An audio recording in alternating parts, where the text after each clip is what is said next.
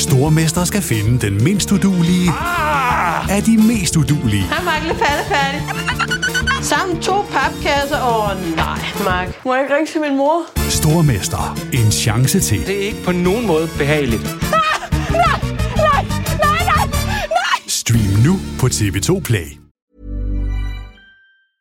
Hiring for your small business? If you're not looking for professionals on LinkedIn, you're looking in the wrong place. That's like looking for your car keys in a fish tank. LinkedIn helps you hire professionals you can't find anywhere else, even those who aren't actively searching for a new job but might be open to the perfect role. In a given month, over 70% of LinkedIn users don't even visit other leading job sites. So start looking in the right place. With LinkedIn, you can hire professionals like a professional. Post your free job on linkedin.com/achieve today. Hey, I'm Ryan Reynolds. Recently, I asked Mint Mobile's legal team if big wireless companies are allowed to raise prices due to inflation. They said yes. And then when I asked if raising prices technically violates those onerous 2-year contracts, they said, "What the are you talking about, you insane Hollywood ass?" So to recap, we're cutting the price of Mint Unlimited from $30 a month to just $15 a month. Give it a try at mintmobile.com/switch. $45 up front for 3 months plus taxes and fees. Promo rate for new customers for limited time. Unlimited more than 40 gigabytes per month. Slows full terms at mintmobile.com. Hey there, it's Michelle Norris. I'm host of a podcast called Your Mama's Kitchen. When I travel, I'm usually looking for a way to find a taste of home when I'm not at home. And one of the things I love to do when I am at home is entertain. And Airbnb allows me to do that. When I was in California recently, I rented a house that had a great kitchen. And when we were sitting around the table, we were all thinking, we're in someone else's house. Someone could be in all of our homes as well. If you have a home, but you're not always at home, you have an Airbnb. Your home might be worth more than you think. Find out how much at airbnb.com/host. Du lytter til NBA-podcasten fra TV2 Sport.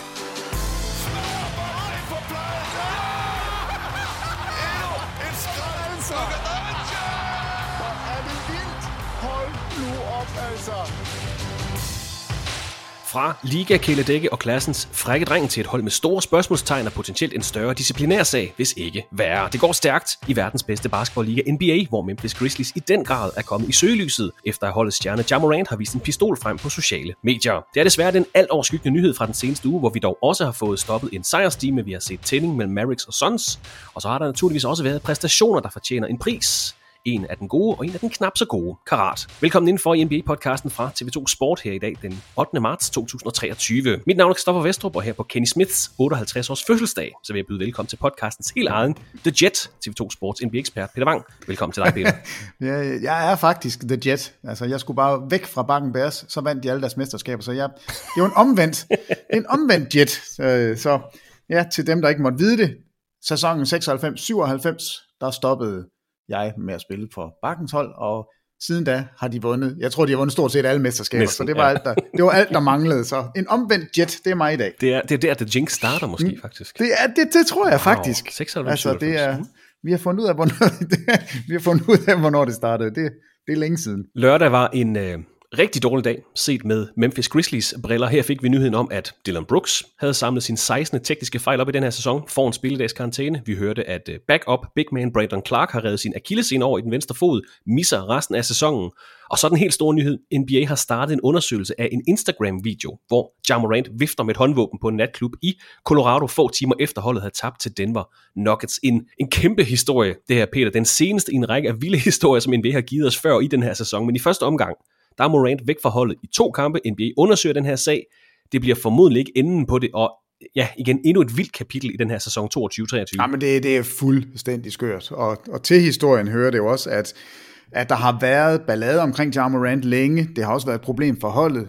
Så stort et problem, at de faktisk umiddelbart inden Ja Morant lægger sin Instagram-video op, der har der været holdt et af de her players only meetings, anført af Steven Adams, som jo også er skadet og heller ikke spiller lige nu. Men når Steven Adams siger, nu slapper vi af, nu gør vi det rigtige, nu gør vi ikke dumme ting, og så går der et par timer, og så vifter Ja Morant med en pistol. Ikke? Det siger alt om, hvor kaotisk det er lige nu, og det er jo på alle fronter, at det hele går galt. Altså spillet på banen er ringe. Dillon Brooks kommer tilbage i nat og spiller jo en hæslig kamp her i nat. Den, der skyder flest gange, han har ikke forstået, at han ikke skal der er ikke noget godt at sige i Memphis lige nu, og det er, selvfølgelig er det Ja Morant, der er hovedhistorien, men hold nu op et hold, der styrtdykker. Altså jeg frygter virkelig for, hvordan kommer det her til at ende, og hvad bliver straffen for Ja Morant, fordi det stopper ikke her. Altså han kommer ikke tilbage i næste uge, og så er alt bare super fint. Altså jeg er virkelig spændt på, hvad the end result bliver. Og Ja Morant-historien fra weekenden er naturligvis også et emne i et af de nyeste afsnit af vores NBA-program, Crunch Time. Lad os lige høre en snas fra, da snakken faldt på den her prekære sag. Men det er jo et kæmpe problem, det her. Vi har før set, hvordan våben har påvirket stjernespillere. Altså Gilbert Arenas er jo det mest åbenlyse eksempel. Han er en ung superstjerne. Han er en af ansigterne udad til ligaen. Det her, det er noget, som alle tager enormt seriøst. Og vi må se, hvordan han kommer ud på den anden side af det her. Han har jo så selv sagt, skal man jo også sige, jeg skal nok til at kigge ind af. Jeg skal til at arbejde med mig selv en lille smule. Det her, det er ikke okay. Det synes jeg, man har hørt før. Det har man hørt før, men lad os da håbe, han følger det igennem. Jeg synes, der er én ting, der er vigtigt. Det er, USA, de har et andet blik på våben, end vi har. Men de er lige så forskrækket i USA med MeToo og alle mulige andre sager.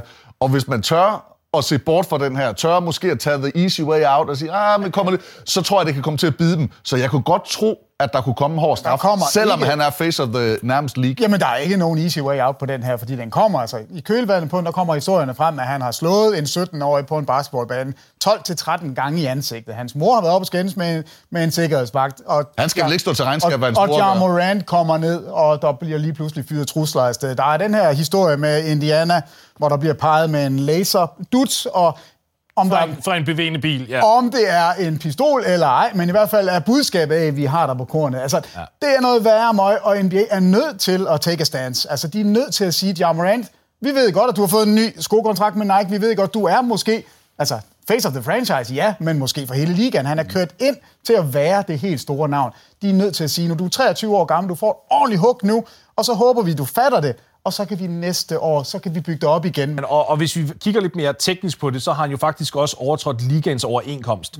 Der står decideret sort på hvidt, du må ikke have våben, når du især er på udebane og alt det her, fordi du må ikke rejse med en pistol eller til nogen NBA-events.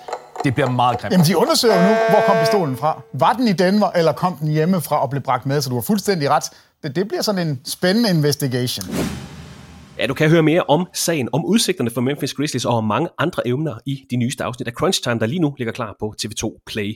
Men hvad tror du så, udfaldet bliver det her, Peter? En ting er den disciplinære straf, der helt sikkert kommer fra NBA eller fra Memphis Grizzlies, måske både og. Kan det her også være et wake-up call for Ja Morant? Altså 23 år har taget ligaen fuldstændig med storm, var på All-NBA andet-holdet i sidste sæson. Så det er altså en af ligaens, ud fra All-NBA-præmissen, 10 bedste spillere. Hvad tror du udfaldet af det her bliver? Vi har jo tidligere set skydevåben i NBA desværre. Jamen altså, der er 2 scenarier. Det ene, og det er jo det, vi alle sammen håber på, og det alle sådan et eller andet sted peger imod, at lad os da bare få det her til at ske. Altså det er, at Ja Morant bliver klogere. Ja Morant tager imod den guidance, han skal have. Altså jeg ved ikke, hvordan man guider en ung mand igennem sådan noget som det her. Jeg ved ikke, om det er, altså der er meget tale om, at det er hans inner circle, altså de spillere, eller de folk, han har omkring sig, som et eller andet sted lever af Ja Morant. Altså de hænger ud med Ja Morant, og Ja Morant finansierer deres liv. Ja. At enten bliver der luet ud i den, eller også så forstår de det også. Og at Ja Morant efter whatever der nu måtte komme, altså hvor lang i en karantæne han får, det taler vi om lige om lidt, men altså når han engang igen stiller sig på et NBA-gulv, at han så har forstået, det her, det var, altså vi er gået over grænsen, nu går vi tilbage, og nu tænker jeg udelukkende på Ja Morant, face of the franchise, face of the NBA, og nu gør jeg de rigtige ting. Det er det, vi alle sammen håber på. Det er det, et eller andet sted, Jalen Rose også, som nok er den mest fornuftige af dem, der har været ude og udtale sig omkring det her, har sagt, jamen, altså Jalen Rose har jo sagt, at Ja Morant er mig, altså jeg gjorde de samme ting, som Ja Morant han gør nu, og jeg lærte af det, og jeg kom ud, og jeg bander ikke engang længere, og jeg havde en fantastisk NBA-karriere. Her der taler vi om en spiller, som er på et andet niveau, et højere niveau, en spiller, der kan være ansigtet på NBA. Så det er håbet. Jeg er meget i tvivl om, hvordan han kommer til at håndtere det. Fordi altså, for det første kender jeg ham ikke, for det andet så er jeg ikke sammen med ham, for det tredje så har vi ikke forbindelserne til at komme ind til Ja Morant. Men det vi har hørt er, at han jo er blevet konfronteret med det her. Altså han ved udmærket godt, at han har jogget i nælderne big time, og at han angrer. Og allerede der, det er jo en god start. Altså, det er jo det mindste, han kan gøre. Men altså, hvis vi taler om 50 kampe, og hvilket at det er faktisk ikke urealistisk, fordi hele historien, den er jo blevet kørt over på den her pistol. Altså, må man overhovedet have en pistol her? Hvordan er den kommet til Denver? Hvem har haft den ombord på flyet? Det øjeblik, du har en pistol med i en NBA-sammenhæng, altså med et omklædningsrum, som vi så med Javaris Critterton og Gilbert Arenas, så er der simpelthen indskrevet i CBA'en, altså i overenskomsten mellem spillere og ejere, der står der simpelthen, at det kan trigger en 50 game suspension. Og det var det, der skete med Gilbert Arenas tilbage i 9-10 sæsonen. Det var det. Og altså, jeg er meget i tvivl, om man kan finde ud af, hvordan pistolen, altså de skal jo nok finde ud af det, fordi FBI er jo gået ind i sagen. Altså, der alle kigger på det her nu, og det er som om, at den her, det er pistolen. Det er den rygende pistol. Det er den, vi kigger på. Hvordan er den kommet til natklubben? Hvordan kan det være, at Ja Morant står med den? Er det hans? Hvem er den indregistreret hos? Hvem har haft den med? Og er den bevisligt ombord på deres fly? Er den bevisligt med i omklædningsrummet? Så tror jeg ikke, at NBA kan gøre ret meget andet end at sige, jamen altså, fælden klapper. Vi er ligeglade med, at det er Ja Morant. Og det er tredje seedet i Western Conference. Ja, anden seedet, da inden alt det her ballade ramler ned om ørerne på dem. Altså, jeg frygter, at det er det, der sker. At han får nej, jeg frygter det ikke. Han skal have den straf, som han skal have. Altså, det fair skal være fair. Men er det 50 kampe? Hvad sker der så med hans nylavede skokontrakt? Hvad sker der med hans... Jamen, han har lige taget imod 2 kæmpe sponsorater. Altså, Kyrie Irving ude, Ja Morant trækker man ind. Han præsenterer sin nye Ja One, tror jeg nok, den hedder, en eller anden sko. Trækker man den tilbage? Cutter man også med Ja Morant over det her? Altså, der er så mange implikationer med det. Det gode er, at han er så ung. Det gode er, at han er 23, og alle har jo gjort noget dumt, da de var 23. Men det her, der er for mange historier oven i hinanden. Altså, det var det næste, jeg ville sige. Jo, fordi vi refererede til, hvis man lyttede med sidst, der refererede vi til, at vi ikke nødt til at snakke om den her Ja Morant-historie. Nej, vi skulle lige have den konfirmeret, eller afvist, eller hvad det var. Det er jo ikke, en ting af den her pistolvideo, i mangel af bedre forklaring, der er jo kommet. Nu kommer de her andre historier også om, at han har tilsyneladende, åbenbart, måske, det er ikke 100% bevist, så vidt jeg ved, slået en ung teenager i hovedet mange gange. Han er troppet op i et stort center, fordi hans mor var op og skændes med en footlocker-assistent med sin gruppe af påhænger. Ikke? Altså, der er sådan mange ting. Der er den her historie fra Indiana fra tidligere på sæsonen, hvor en bil, måske med Ja Morant i, det hele er sådan lidt mystisk, peger en laser ud på en Pacers ansat. Måske sad den laser på en pistol, måske gjorde den ikke, vi ved det ikke, men der er bare mange af de her sager, der lige pludselig stiller Ja Morant i et endnu dårligere lys, end bare, og det er ikke for at gøre det mindre end det er, en Instagram-video med en pistol. Nej, altså det er jo en rigtig møgsager, dem alle sammen. Men en af de ting, jeg også synes, måske går en lille smule under radaren, for der er flere analytikere, der er ude og sige, du skal cutte med din inner circle, alle dine venner, de skal ud, du skal finde dig et nyt slæng at hænge ud med. Og selvfølgelig kan man ikke det. Altså prøv lige at forestille dig at tage dine 15 bedste venner og sige, fuck off, jeg gider ikke snakke med jer længere, jeg skal have 15. Hvis bare man havde 15 venner. Mine 2 gode venner. Så kan ja. Altså, det er slut med jer, jeg tager 2 nye. Altså det kan man ikke, men jeg synes, noget jeg har hørt, som jeg har bidt mærke i, og som jeg tænker, det er det, jeg håber kommer til at ske, det er, at Ja Morant, som virker som en kvikfyr, han er ikke en forsømt ung mand, som ikke har haft nogen guidance. Hans far hænger ud til kampen. Altså, på den måde er han jo egentlig godt stillet. Jeg håber, at han forstår det her, at han angrer, at han går sin bodsgang og får sagt undskyld for alle de her ting, og at han så faktisk ændrer sig. Fordi det øjeblik, Ja Morant ændrer sig, så tror jeg også, at hans posse vil ændre sig. For de ved udmærket godt, at det er ham, det drejer sig om. Det her skal være et wake-up call for Ja Morant, og i den forbindelse så bliver det forhåbentlig også et wake-up call for dem, der er tættest på ham. Så næste gang der er en eller anden let påklædt dame, der siger et eller andet og trækker et eller andet op af håndtasken, måske en pistol, så er der en eller anden, inden Ja Morant overhovedet når at opdage det her, der kommer hen og tager den håndtaske og smider den ud og siger, ved du hvad, vi skal ikke have det her omkring Ja Morant, han skal beskyttes, der er ikke på nogen måde nogen, der skal ind til ham og give ham dårlig indflydelse. Og det tror jeg faktisk godt kan ske. Jeg tror, det her kan blive godt. Men det er da en rådden sag, det hele, og det er et rådden tidspunkt. Altså, det må man sige, det er det næste, vi kan snakke om, altså holdets udsigter. Men du siger også i crunch time, Peter, at NBA er nødt til at slå ned på det her. Jamen det er de da. Du kan da ikke sidde og vifte rundt med en pistol. Altså for fanden, folk de bliver dræbt af pistoler. Men det tapper jo lidt ind i... Det er jo nemt nok i Danmark, hvor vi har en helt rigtig lovgivning omkring våben. Altså det er jo fuldstændig gak i USA, at man... Altså, der er flere håndvåben, end der er mennesker i USA. Det siger jo det hele. Og deres omgang med håndvåben er jo fuldstændig diametralt modsat den danske. Så det er nemt nok for os. Altså jeg tror aldrig, jeg har ikke set en pistol i Danmark. Altså jeg har set flere pistoler i USA, men aldrig nogensinde i Danmark. Altså det sker bare ikke. Altså det gør man ikke. Derover er det noget andet. Men man skal ved Gud ikke løbe rundt med dem. Og hvis du er en... Altså, nej, du behøver ikke være en NBA-stjerne for ikke at skulle... Altså ingen burde løbe rundt med pistoler. Og Ja Morant skal da overhovedet ikke på nogen måde skide fuldt løbe rundt på en strip, bare vift med en pistol. Det giver da ingen mening. Selvfølgelig skal han ikke det. Og NBA ved nu det her. De er nødt til at reagere på det. De kan ikke bare sige, Ja Morant, det er skønt, du er face of the NBA, du kommer fra et... Altså, det er jo også det, vi skal huske på. Det er jo det værste. Det her er nok den spiller NBA faktisk også ud over Giannis. Altså, det her er den værste spiller, det kan gå ud over. Det er en ung, amerikansk, sort spiller fra et lille marked, der er alle elsker Ja Morant. Alle elsker Ja Morant, det er helt rigtigt. Elsker Memphis Grizzlies. Alt er godt. Det er den eneste, vi ikke vil have, skal få et blakket ry og lave sådan noget som det her. Jeg tror faktisk, han er nummer 1 på listen. Zion Williamson måske, men jeg kan godt følge dig. Nej, fordi Zion er ikke på samme niveau. Zion har ikke taget sit hold op, og vi kigger på det som en contender, et hold, der kan vinde det hele. Han har været for meget ude. Nu løber han rundt, Ja Morant, og altså alle løber rundt i hans t-shirts, i hans trøjer. Alle vil være Ja Morant og Steph Curry. Måske er Steph Curry den anden, man ikke vil have det til at ske for. Men så kan man i det mindste sige, du er gammel, Steph Curry. Jeg køber præmissen. Den er fin. Det er jo helt vildt. Han er 23 år gammel. Han er kørt i stilling til at være den nye. Altså når alle de gamle smutter, Steph Curry og LeBron og Durant og hvem der ellers kunne være der på toppen, så var det Ja Morant. Og altså, NBA er nødt til at gøre noget ved det. Og så håber jeg, at man kan på en eller anden måde nulstille og komme videre, og at Ja Morant stadigvæk kan få den status.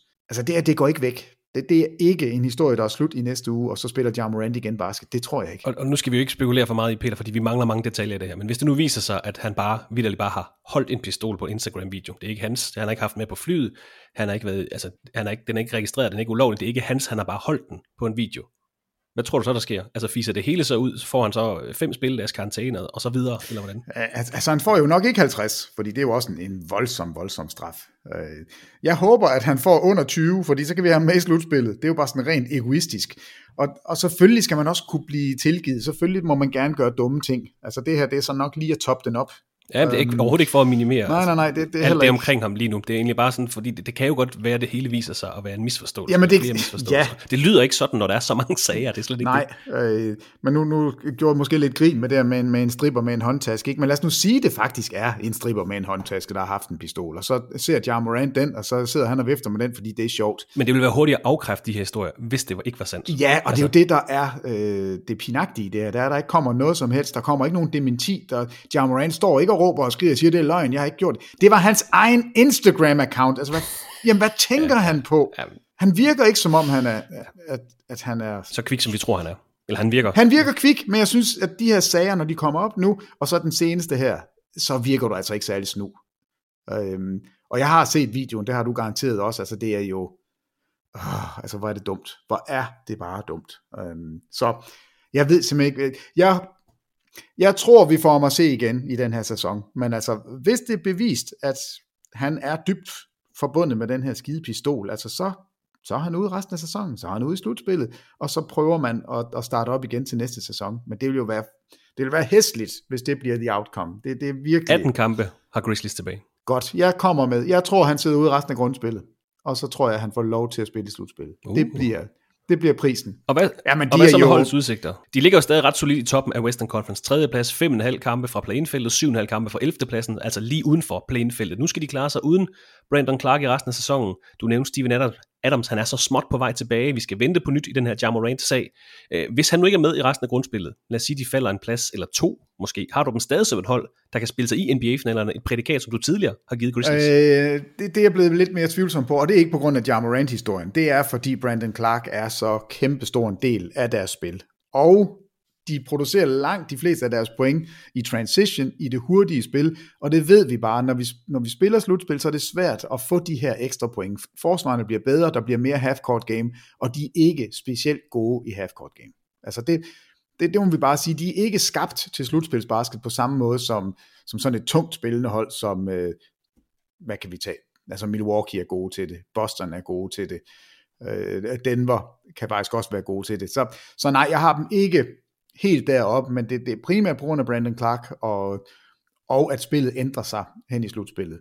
Så jeg tror, Grizzlies de falder ned igennem systemet nu, men de kommer ikke ud af top 6. Altså de kommer helt sikkert indenfor i slutspil. Tyus Jones, deres backup point guard, er mega god. Altså han skal nok holde det her kørende ind til Ja Morant, hvis Ja Morant kommer tilbage. Så det er jeg ikke nervøs for. Men jeg tror ikke på, at de slutter i top 3. Jeg tror, de bliver hentet af Phoenix. Der er 3 kampe imellem dem i loss column. Det tror jeg altså, de gør. Så de kommer ned og skal slås med Dallas og Golden State. Og dem tror jeg nu nok, de kan holde sig foran. Så lad os sige, de slutter på en 4. plads og starter på hjemmebane. Så skal de møde Dallas i første runde. Og så ud fra det, du sagde, med Ja Morant i slutspillet igen. Men igen, det er jo ikke noget, vi ved. Nej, altså jeg tror ikke, Ja Morant spiller resten af grundspillet. Jeg tror, han kommer tilbage, og de starter ud på en 4. plads. Og jeg synes ikke, de virker gode nok til at komme til at repræsentere Western Conference i finalerne. Okay, og det er overhovedet ikke for at hænge op på noget, som du har sagt her i podcasten, men alt det her rod hos Grizzlies, det er så ødelæggende for den her ellers fantastiske sæson for dem. Og jeg kan ikke lade være med at kæde det en lille smule sammen med New Orleans Pelicans. Det er ikke fordi, der er sket tilnærmelsesvis det samme hos dem, men mere, hvordan de så ud, og hvordan de ser ud i dag. Altså, de var et top 4 hold i Western Conference hele december måned. 1. januar lå de nummer 3, 1. februar lå de nummer 10, og her i dag, som vi optager podcasten, der ligger de så stadigvæk nummer 10 i går. Den 7. var de helt nede på 12. pladsen. Jeg siger det lige igen. 1. januar lå de nummer 3 i vest. 2. januar, der får Zion Williamson en baglårsskade. Vi har ikke set ham siden. Siden da er de gået 8 og 21. Så i stedet for, at vi skal tale om altså den positive historie, det her unge, sprudlende Pelicans hold, kan de være spillet til en finaleplads, som du har sagt, det kan de godt. 2 kæmpe højdepunkter faktisk ved All-Star Weekenden. Altså Jose Alvarado, der bliver MVP ved Rising Stars, Trey Murphy III, der virkelig var god i slam dunk konkurrencen nået til finalen. De historier er ude af vinduet, fordi der er under 5 uger tilbage i grundspillet, og Pelicans de er i top 10, men altså igen, de lå nummer 3 1. januar, og det er et tema i hver eneste podcast, det er egentlig bare det, jeg vil frem til. Det går så stærkt. Memphis Grizzlies, kæmpe positiv historie. Nu er vi lidt iffy på dem. Pelicans lå nummer 3 1. januar. Nu er de, altså i går var de uden for top 10, der var de på 12. pladsen. Selvom tingene ser gode ud, så er det ikke sikkert, de var ved. Det er hårde lærepenge i NBA. Jamen det er det, og det er jo direkte forbundet med Zion Williamson, hvilket sådan tapper lidt ind i, at NBA, du vinder ikke, hvis ikke du har en af de absolut bedste spillere. Og det er jo derfor, vi også kan se det samme ske for Memphis Grizzlies, hvis ikke Ja Morant er tilbage, når slutspillet starter. Så er der jo ikke nogen, der tror på, at Memphis kan vinde i første runde, ligegyldigt hvem de kommer til at møde. Og det er også meget, meget svært at tro på, at Pelicans, selvom de skulle mirakuløst holde sig inden for i play-in-systemet, at de så kan gøre noget væsen af sig, fordi Zion Williamson er omdrejningspunkter for alt det, de laver. Brandon Ingram er mega god, og CJ McCollum spiller også godt, og altså det er et super, super sjovt hold, men det, der adskiller dem, og det, der gør dem til, da sæsonen kørte, til en contender, det er Zion Williamson. Og nu er han vi snakkede sammen for en måned siden, undskyld jeg afbryder Peter, men altså der sagde du, jamen der er 6 hold i Western Conference, der går i finalerne, og der pegede du på Pelicans og Grizzlies, og jeg siger ikke, det var forkert, og det er ikke for at hænge op på det. For det var rigtigt for en måned siden. Der så det sådan ud, lige præcis, eller halvanden måned siden, eller hvornår det var, men det er mere det går. Ja, men det gør det. Det går simpelthen så stærkt. Og altså, hatten af for de spillere, som kan blive på toppen, og lade være med at blive skadet, og altid er gode, altså LeBron James, Kevin Durant, Steph Curry, de her, som bare gennem deres karriere har ligget deroppe og holdt deres hold relevante hele tiden. Vi kan se, hvor svært det er. Og når vi ser på Pelicans og bruger dem som sådan en lakmustest, Zion Williamson ude dagen efter, så crasher det hele. Og de er ikke, altså det er utroligt, at i en liga, hvor med 450 spillere, som alle er vanvittigt gode. Altså de er virkelig, det er de bedste i verden, der løber rundt her. Tænk sig så at være en af dem, som bare er bedre end de andre, og som kan løfte et helt hold. Det er vildt nok at tænke på, så ja, det går uendeligt stærkt i NBA. Sæsonen, der bare bliver ved med at give. Ja, det er vi skal huske alle de gode historier, vi skal huske højdepunkterne, de positive overraskelser, som New York Knicks, Sacramento Kings. Vi er blevet forkælet med rigtig meget godhed i den her sæson. Men prøv nu også lige at høre her. Altså, NBA suspenderer Suns ejer Robert Sarver efter en undersøgelse om racisme, sexisme, generelt uacceptabel adfærd i baglandet hos Suns. Sidste sæsons finalister for Boston Celtics suspenderer Ime Udoka, der har haft et improper relationship med en kvindelig ansat i klubben. Steve Nash bliver fyret som cheftræner hos Nets, der måneder forinden havde fået et trade request fra Kevin Durant. De fik også et fra Kyrie Irving, der også var i modvind, efter han havde delt et link til antisemitisk film. Nets ender med at sende dem begge væk fra klubben i ugen op mod trade deadline. Vi har hørt om Joshua Primo, tidligere lottery pick, der har blottet sig for en kvindelig ansat. Jeg har glemt Joshua Primo. James Bouknight hedder han, et andet tidligere lottery pick, der blev fundet bevidstløs i sin bil, også med et håndvåben i hånden. Der var slagsmål til en Golden State Warriors træning op til sæsonstart. Vi havde en træner i Atlanta, der overvejede at sige op, endte med at blive fyret. Og nu har vi alt det her Ja Morant nonsens. Det har været en fuldstændig åndssvag sæson. Vi skal også huske, at vi har fået den nye all-time point leader, LeBron James, 71 point kampe. Meget, meget mere. Men hold KFT. Jeg skal lade være med at bande. Jeg har en lille dreng herhjemme. Men alt det her, altså ejere og trænere og spillere og trade requests og Joshua Primo og hold. Jamen, Joshua Primo, var det i den her sæson? Altså, var det op til den her sæson? Jeg mener, det var tilbage i november eller oktober. Hvor er det vildt. Ja. Altså, der er røget meget vand under broen, siden vi har talt om Joshua Primo. Det er jo helt komisk, når du sådan lige lister det op, og så har vi sikkert glemt noget også. Jamen, jeg sad ved at tænke, at der er et eller andet, vi har glemt. Nu nævnte jeg også bare lige, Nate McMillan, der overvejede sådan at gå for job. Må jeg ikke godt få lov til ikke at være træner mere? nej, du bliver ved, lige indtil vi fyrer dig. Sæsonen, der bliver ved med at give. Ja, det er det altså. Og nu kommer du så med noget primært negativt. Sacramento Kings ligger nummer 2 i Western Conference. Men jeg har gemt den til lidt senere. Men altså, når man sidder og kigger på stillingen, så ligner det sådan et fatamorgana. Det kan ikke passe. Vi vil gerne over i den positive afdeling igen. Det lover jeg. Vi er lige nødt til at nævne en til negativ nyhed for ugen, fordi Jonathan Isaac er igen blevet meldt ude for en sæson, da han er blevet opereret i låret, efter at have misset 2 hele sæsoner på grund af en korsbåndsskade. Så nåede Isaac blot at spille 11 kampe for Orlando Magic i den her sæson, inden han altså igen må ud på sidelinjen. Det er også en hård historie med Jonathan Isaac. Så lovende, så meget potentiale. Forhåbentlig har vi ikke set det sidste fra ham. Men hvis man er i NBA, og man har en kategori, en klasse af spillere, som man kalder injury prone, altså så må hans navn stå i toppen af listen. Han får en statue på et tidspunkt. Nu bliver det så 3 sæsoner, han skal sidde ude i streg. 11 kampe i år efter 2 års pause. Jamen altså, har man energien til at opbygge sig selv igen? Altså, han skal jo træne som død og helvede, og komme i form, og men det er synd. Altså, hvor er det synd, og han var så spændende et prospect. Jeg er spændt på, om vi nogensinde ser Jonathan Isaac i NBA, hvad en spiller vi taler om igen. Det er tvivlsomt, hvis du spørger mig. 3 år, det er længe at være ude. Ja. Vi har så set Klay Thompson også sidde ude i næsten 2 hele sæsoner og kommet tilbage forholdsvis topform igen, men det er også bare tidligt. Altså, jamen, det er jo det. 6. valget i 2017 draft. Jo, altså. Han var jo først lige ved at dyppe tæerne. Han var først lige ved at lære, hvordan han skulle spille NBA, og vi kunne se de her flashes af et eller andet sted, sådan en all-star-spiller, i hvert fald en af de bedste forsvarsspillere måske. Der var mange ting, der så rigtig godt. Det hele så faktisk rigtig godt ud.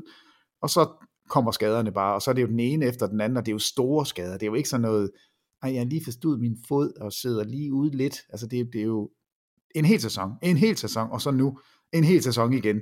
Det er næsten for ærgerligt for Jonathan Isaac. Som nævnt, 6. valget i 2017 draftet, og nu er det ikke for, at vi skal sidde og dømme Orlando Magic for deres draftvalg, fordi de ikke udmønter sig i, hvad skal vi kalde det, kontinuerlig kvalitet, for det har vi set mange eksempler på, og det er svært at vurdere talent og forudse, hvordan en karriere bliver, hvordan skader rammer, det er nærmest talt umuligt. Men altså, Jonathan Isaac, 6. valget i 2017 draftet. Jeg var lige nødt til at kigge lidt nærmere på det, Peter, for det er faktisk et rimelig funky draft. Nu løber jeg bare lige top 10 igennem. Nummer 1, Markelle Fultz til 76ers. Efter lidt startproblemer har vist sig at være en okay NBA-spiller. Andet valget, Lonzo Ball til Los Angeles Lakers. Virkelig dygtig spiller, god NBA-spiller, desværre ramt af store skadesproblemer for tiden. Tredje valget, Jason Tatum til Celtics, All-NBA-kaliberspiller, det må vi bare sige. Fjerde valget, Josh Jackson til Phoenix Suns, er pt. Uden kontrakt. Jeg skulle lige sige, hvem? Han spillede senest for Sacramentos G-League-hold Stockton Kings, så han er altså ude af ligaen. Fjerde valget, Josh Jackson. Femte valget, Darren Fox til Sacramento Kings, All-Star-kaliberspiller. Sjette valget, Jonathan Isaac, jeg har kaldt ham All-Defensive kaliber-spiller, måske mere, hvis han kunne holde sig skadesfri. Det kan han altså ikke for tiden, desværre. Syvende valget, Lauri Markkanen til Chicago Bulls. Hård start på karrieren, har vist sig, han godt kan være en All-Star, det har han vist i år. 8. valget, Frank Ntilikina til New York Knicks, har haft svært ved at etablere sig i NBA, men en okay backup spiller for Dallas Mavericks i den her sæson.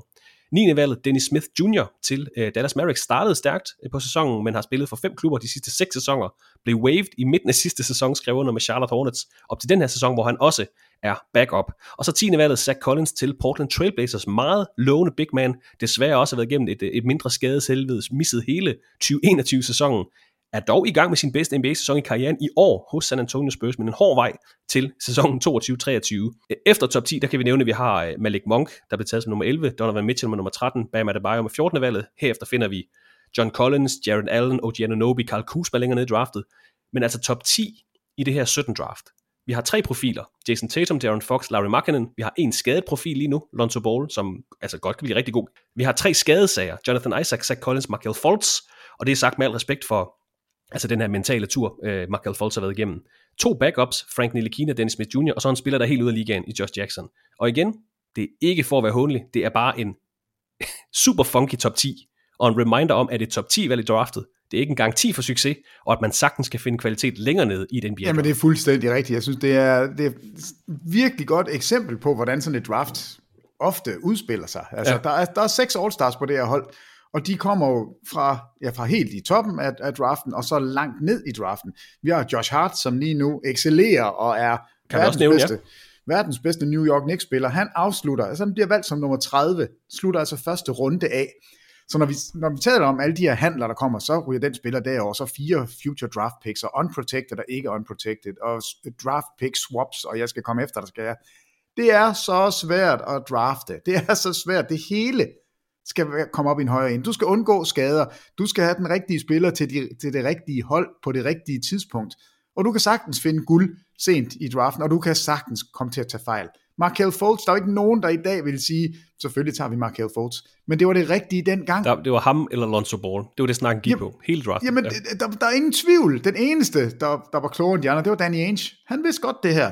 Han vidste godt, at hvis jeg kan snyde Philadelphia, så kan jeg få både den bedste spiller og draft picks.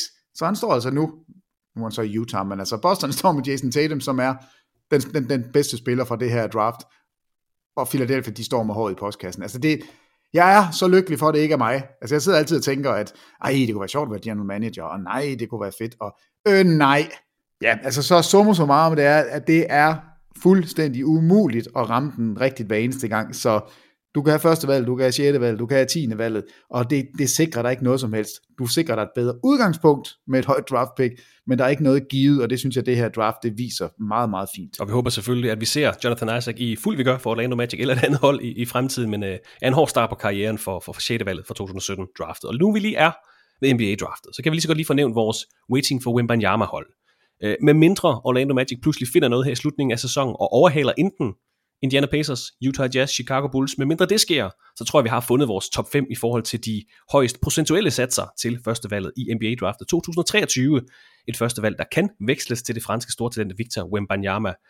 Jeg fik tilsendt en video her den anden dag, hvor han går rundt i et omklædningsrum, og vitterligt ikke kan være derinde. Altså han går med bøjet hoved, for ikke at banke op i de der loftplader, der er derinde. Men hvis der skulle gives procentuelle chancer til det her første valg i dag, så ville Detroit Pistons, Houston Rockets og San Antonio Spurs alle få 14%, Charlotte Hornets ville få 12,5%, og Orlando Magic ville få 10,5% chance for førstevalget. Nok om tumult, skader og bunden af NBA. Vi skal løftes lidt op igen, og det tænker jeg egentlig, Peter, at vi kan gøre ved at sætte lidt fokus på de hold, der udgjorde søndagens dobbelthætter på TV2 Sport. Phoenix Suns besejrede Dallas Mavericks, og så hentede Los Angeles Lakers en sejr over de forsvarende mestre fra Golden State Warriors. Masser af tænding i kampen mellem Mavericks og Suns. En sjov rivalisering, hvis vi kan kalde det. Vi fik Steph Curry tilbage fra Golden State Warriors, og så fik vi en 113-105 sejr til Los Angeles Lakers, der her i nat også besejrede Memphis Grizzlies, og dermed for første gang siden åbningsdagen på sæsonen er indenfor i top 9 i Western Conference.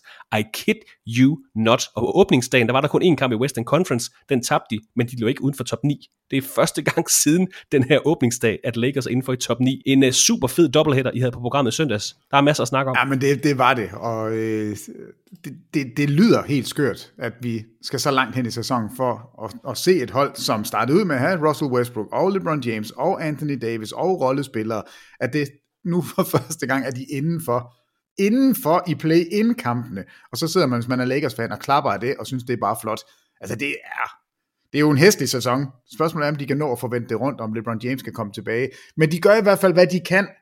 Og de seneste 10 kampe, de er gået 7-3, de er kommet indenfor. De har uden sammenligning den højst rated defensiv i NBA. Altså 107,6 point per 100 boldbesiddelser tillader de. Nummer 2 på listen, jeg vil slet ikke sige det, fordi det giver ikke nogen mening. Det er Charlotte Hornets, jeg ved ikke, hvordan de har gjort det. Men nummer 3 på listen, det er Milwaukee med 109,5. Så de er altså 2 point bedre end nummer 3, Milwaukee Bucks, i forsvaret. Så det er der, de lige nu vinder deres kampe. Og så er Anthony Davis, er der svimmel, når han spiller, så bliver man sådan mindet om, hvor god han er.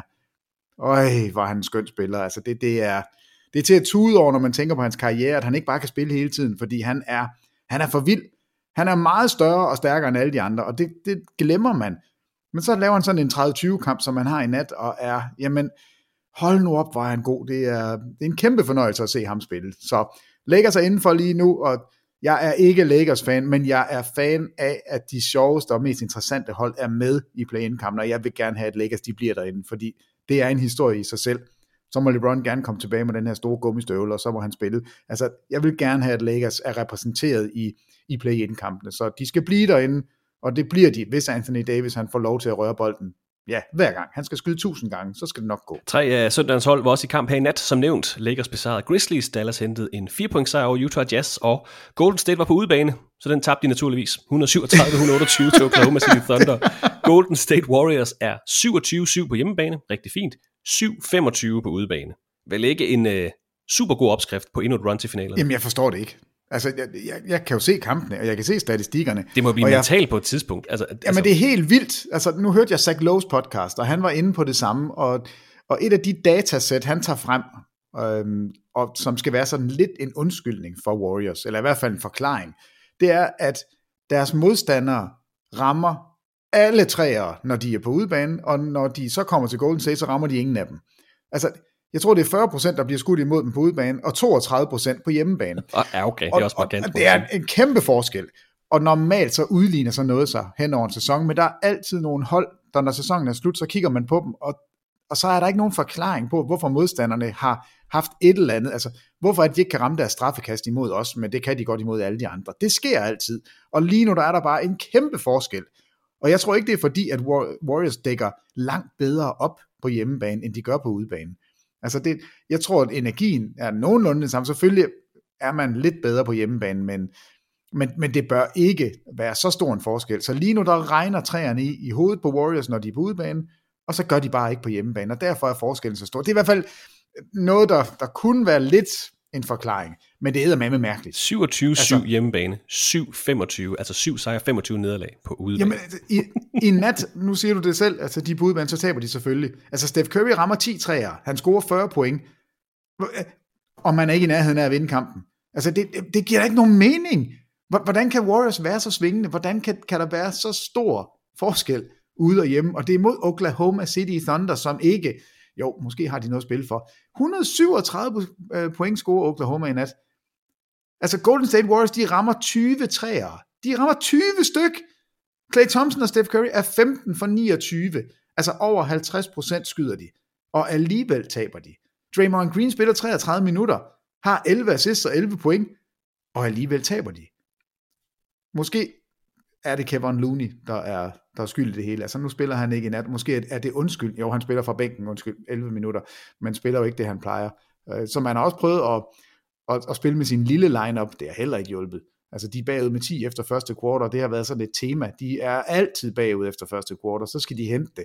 Og det lykkedes altså heller ikke den her gang. Så mega. Men vi har dem stadigvæk som en dark horse til mesterskab. Jamen, man kan jo ikke de forsvarende mestre. Vi kan jo ikke afskrive dem. Det er jo vildt underligt. Men de har på intet tidspunkt været kontinuerligt gode i den her sæson. Altså sådan over længere tid. Nej, det har de ikke. Altså Iguodala har et dunk, og der er jeg lige ved at falde ned af stolen. Hvad laver du, Iguodala? Kan du komme derop? Så altså, jeg har simpelthen ikke nogen forklaring på det, fordi hvis du kigger på deres spillere, altså jo, Wiggins er ude lige nu, men alle hold har skader, alle hold mangler nogen. Klay Thompson er tilbage og spiller faktisk rigtig godt og har gjort det længe. Steph Curry er kommet tilbage, nu har han 40 i nat, og faktisk er holdet ikke hverken dårligt eller bedre, når Steph Curry spiller i sæsonen. Altså det er nærmest den samme record, de har. Altså Jonathan Kuminga har taget et skridt op, Draymond Green er der, Jordan Poole kan komme fra bænken, han er der. Altså de mangler lidt på den bredde, de havde sidste år, og måske er det nok, men altså Omvendt, så har jeg ikke lyst til at møde dem, når vi når slutspillet. Altså det ved Gud. Hvis du har hjemmebane, så er det fint nok. Så kan de ikke vinde. Ja, altså hvis ikke de kommer længere op, hvad ligger de nu? Nummer 5 eller nummer 6? 5, tror jeg. Nummer 5, ja. Så det vil sige, de starter jo på udebane. 6, undskyld. Den her, ja, det er det samme. De starter på udebane, så de skal jo vinde en kamp på udebane, hvis de skal videre. Længere er den ikke.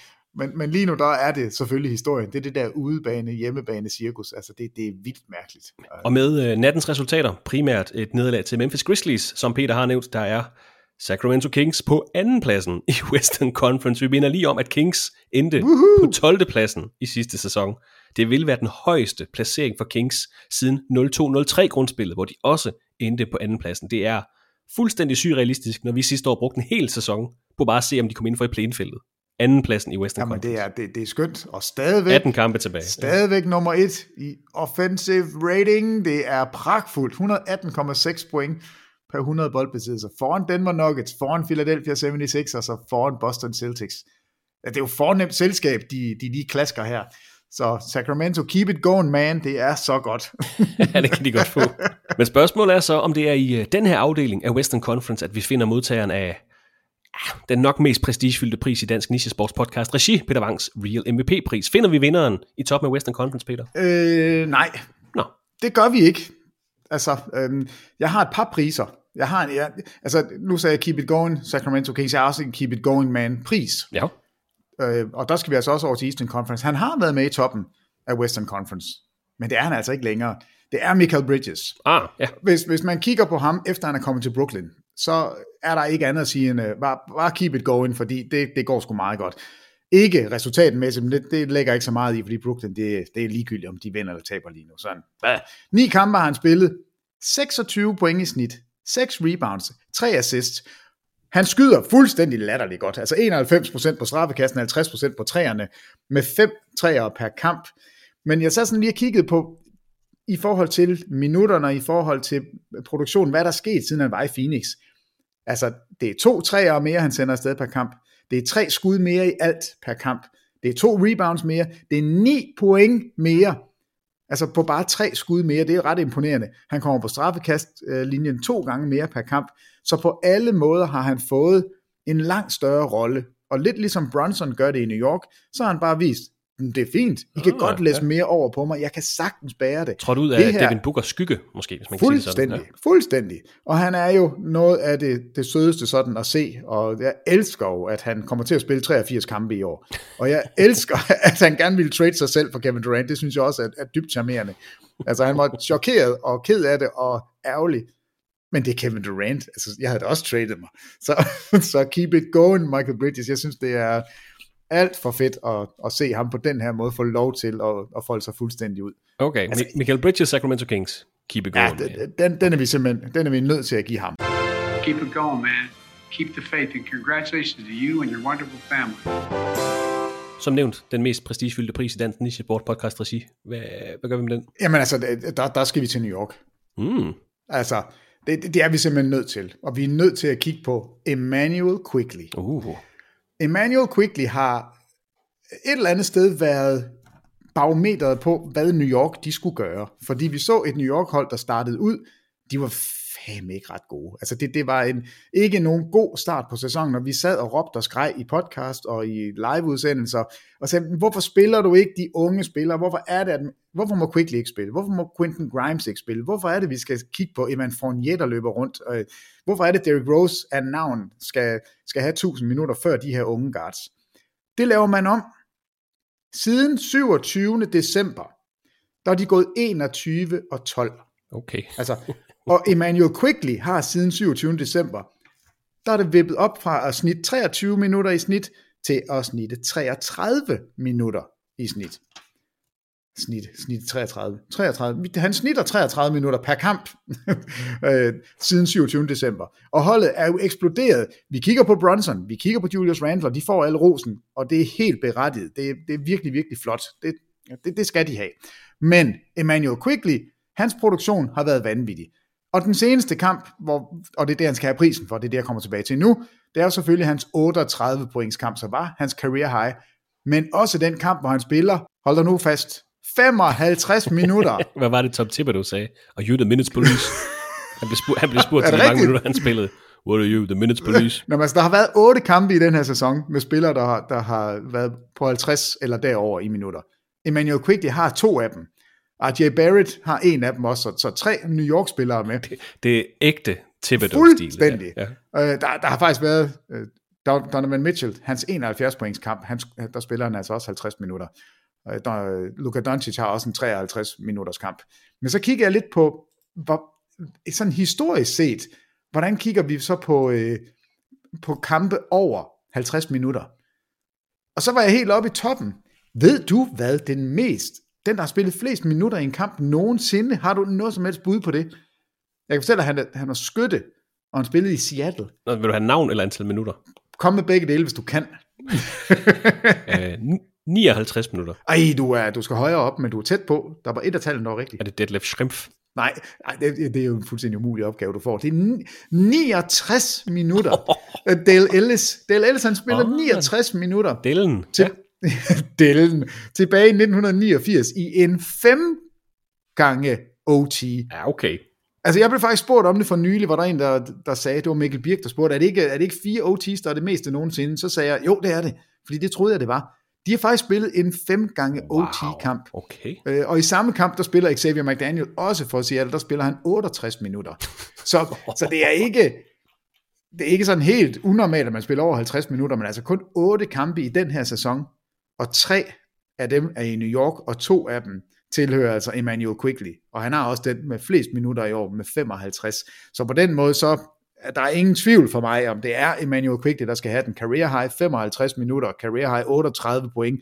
Alt er godt i New York lige nu, og Quickley er en kæmpe del af det. Kæmpe stor del af det. Så stort tillykke til Emmanuel Quickley fra New York Knicks. You're the real MVP. Der er selvfølgelig også sket andre ting at sige i Eastern Conference på det seneste. Vi har set Goran Dragic skifte til Milwaukee Bucks, efter han blev waived af Chicago Bulls. The rich get richer, må vi bare sige. Det plejer du i hvert fald at sige, Peter, når det her det sker. Ja, jeg tror, han er glad, Goran Dragic. Jeg tror, det passer ham meget fint. Det tror jeg også. Milwaukee Bucks, der fik stoppet deres imponerende sejrstime i weekenden, hvor de tabte til Philadelphia 76ers 133-130. Bucks nåede op på 16 sejre i træk, har dog allerede startet en ny stime med sejre over Washington og Orlando her søndag og tirsdag. Snakker vi nok om Philadelphia 76ers, Peter? Fordi en ting er, at de stopper den her stime hos Bucks, det er ikke så meget, det er vi frem til, men 9-3 i deres seneste 12 kampe, 22-8 i deres seneste 30. Har du fået gentændt dit håb om 76ers succes i den her sæson, eller er det stadig kun Bucks og Celtics, som du kan se repræsentere Eastern Conference i sæsonens NBA-finaler? Nej, jeg lover dig, at den har været på vågeblus i et stykke tid, men der er slukket. Fuld... Okay. Nej, der er fuld hammer på lige nu, fordi jeg synes jo, James Harden, nu spillede han så godt nok ikke i nat, og der vinder de alligevel. Han har den her kamp med 20 assists. Vi ser Joel Embiid, han slikker sammen munden, når han møder Rudy Gobert. Altså han kigger og siger, det er Rudy Gobert, det kan jeg godt lide. Og så har han alle de her små mid-range skud. Altså, jeg fatter det simpelthen ikke, hvordan han kan blive ved med at ramme dem. Så alt er godt i Philadelphia lige nu, og jeg har kæmpe tro på dem. Jeg synes, Bucks adskiller sig en lille smule. Ja, de stukket lidt af fra Celtics også, faktisk. Ja, en lille smule. Men Celtics, det er... Jeg ved godt, der er mange, der har store alarmklokker, der ringer, og der er begyndt at blive brok omkring Joe Mazzulas måde at tage timeouts på til sidst, og han spiller for stort, og han spiller for småt, og hvorfor spiller Derek White ikke? I guder, altså slap af. De er 4-7 i OT's. Altså, de har spillet 11 gange OT i den her sæson. De har vundet 4 og tabt 7. Altså, hvis du er deroppe, så kan det svinge, så er variablen altså meget stor. Lad os nu sige, at de bare var gået 7-4 i stedet for, så havde de været af point med Milwaukee Bucks lige nu. Så jeg lægger ikke alt for meget i stillingen, og Philadelphia, de skal kigge på det og sige, okay, vi er måske en lille smule heldige, at vi er med her, fordi Boston har været bedre. Philadelphia er gået 3-1 i OT's, Boston 4-7. Og Cleveland under dem er gået 7-0. Suveræn bedste hele ligaen. Ja. Det synes jeg også er rimelig sejt. Altså, nu har jeg jo en lille twist kørende med Jens Lavlund, som mener, at New York Knicks, de overhaler Cleveland og slutter som nummer 4, og Cleveland som nummer 5. Der er jeg ikke. Altså, jeg tror, Cleveland, de holder den. Men de har været lidt heldige, og de har været gode på det rigtige tidspunkt.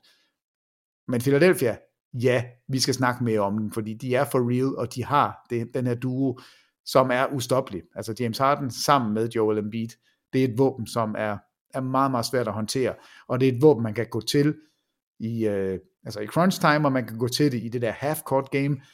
Jeg kan godt lide det. Jeg synes, det ser spændende ud. Jeg er helt på vågen. Ja, det er godt. Jeg var inde og kigge på de interne kampe i toppen af Eastern Conference. 76ers har faktisk tabt alle 3 indbyttes opgør mod Boston Celtics i den her sæson. De er til gengæld 2-1 mod Milwaukee og 1-1 mod Cleveland Cavaliers. Cavaliers er 3-1 mod Boston i år, 1-1 mod Philadelphia og 2-2 mod Milwaukee Bucks. Så Cleveland er altså rigtig gode mod de andre tophold i Eastern Conference. Bucks er 1-2 mod 76ers, 2-2 mod Cavaliers og 1-1 mod Celtics, så faktisk ikke så godt kørende mod toppen. Celtics, som nævnt, 3-0 mod 76ers, 1-3 mod Cavaliers og så 1-1 mod Bucks. Så altså Cavaliers bedste af de 4 tophold, hvis man kigger på kampene indbyrdes, som nævnt 7-0 i overtid, den havde jeg også noteret mig, men en lille hemsko for Cavaliers, udebanekampe, 13 og 19, altså en negativ record på udebane, hvor de 3 andre tophold har markant positive records på udebane. Kan vi overføre noget af det til nogle direkte konklusioner, Peter? Altså Cavaliers, de har firepower nok, men måske ikke rutine. Er det noget, man kan udlede? Cavaliers, the warriors of the East. Gode hjemme, dårlige ude. Nej, altså, jeg tror stadig på, at Cleveland er et år væk fra for alvor at være farlige. Altså, jeg kan ikke se, at de kan true hverken Philadelphia, Boston eller Milwaukee. Altså, de skal selvfølgelig have en chance for det, men om andre begynder at tale om, at de ikke engang kan slå Knicks i en første runde, der er jeg ikke. Altså, jeg synes, det er et bedre hold end Knicks, men jeg synes, det er et lidt dårligere hold end de 3 store. Og altså, det bliver jo interessant at se det udspille sig, men Evan Mobley bliver kun bedre. Jared Allen, der er stadigvæk noget potentiale i ham, som er en lille smule uforløst. Darius Garland er også først lige ved at lære det nu, og Donovan Mitchell er jo trådt ind som, altså han er jo helt med i toppen. Han kommer vel på et All-NBA-hold i år, tror jeg. Så jeg kunne godt tænke mig lige give dem nogle hug i den her slutspilsrunde, og så næste år, der står de der lige lidt større, lige lidt bredere, lige lidt stærkere, og måske får de fyldt den her 5. starterposition ud med et rigtig godt valg. Altså de skulle jo, synes jeg, gået efter Jay Crowder, hvis de kunne. Et eller andet sådan. Så næste år bliver året for Cleveland. I år, der klapper jeg lige bremsen en lille smule. Milwaukee Bucks fik altså stoppet deres sejrstime, men det er jo ikke den eneste winstreak, der er blevet stoppet på det seneste, fordi New York Knicks nåede op på 9 sejretræk, spillede sig fra 7. til 5. pladsen i Eastern Conference, og så fik de besøg af selveste Charlotte Hornets, a.k.a. Bobcats 2.0. Her i nat tabte 105-112. Steamen er død i New York. Just ran out of gas, sagde Julius Randle efter kampen. Og nu vil I ved et New York-hold og The Charlotte Hornets. Så er det blevet tid til at få uddelt en anden pris her i podcasten, fordi ugens Jalen Green Award gives til en undervældende præstation af opkald efter den spiller, der i sidste sæsons grundspil havde den laveste samlede plus-minus i, som nævnt, grundspillet Jalen Green for Houston Rockets. Og det er ikke i nattens kamp, at vi finder ugens vinder. Det er i søndagens kamp, hvor Charlotte Hornets var på besøg hos Brooklyn Nets. Nets vandt kampen ret suverænt med 16 point, 102-86, på trods af Seth Curry, din skurk.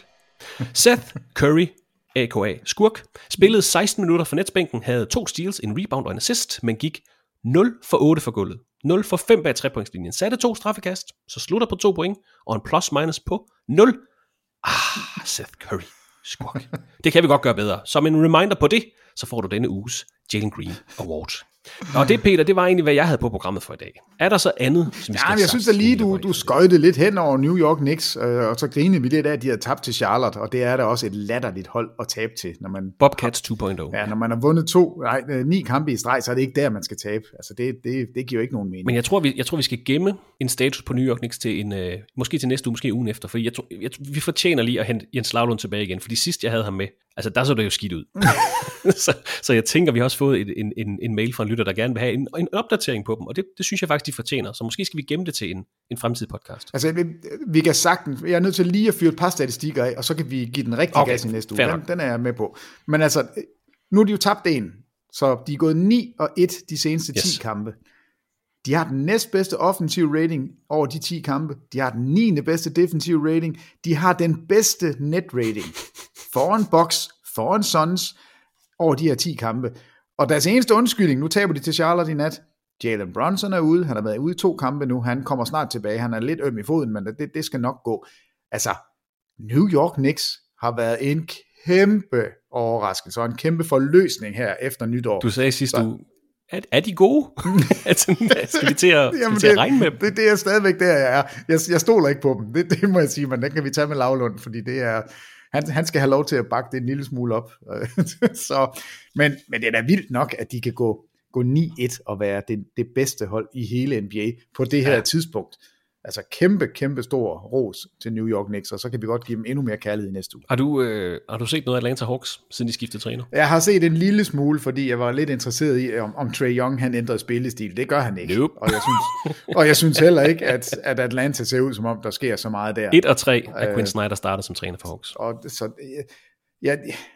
det er svært at forestille sig et hold, hvor Trae Young skal være omdrejningspunktet, have stor succes. Altså det må jeg bare sige.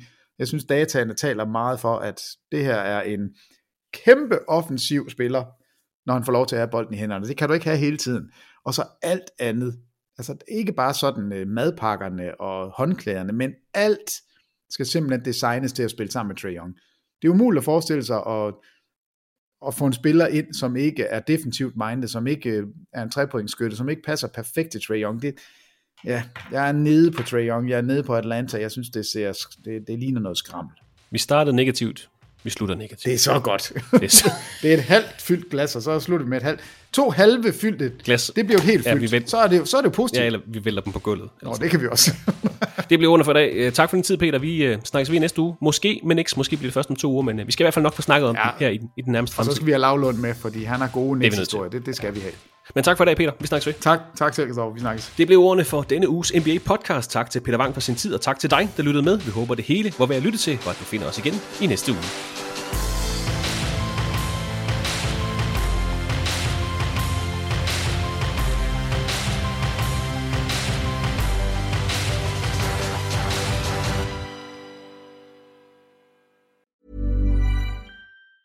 Ever catch yourself eating the same flavorless dinner 3 days in a row? Dreaming of something better? Well, HelloFresh is your guilt-free dream come true, baby. It's me, Keke Palmer. Let's wake up those taste buds with hot, juicy pecan-crusted chicken or garlic butter shrimp scampi. Hello Fresh. Stop dreaming of all the delicious possibilities and dig in at HelloFresh.com. Let's get this dinner party started.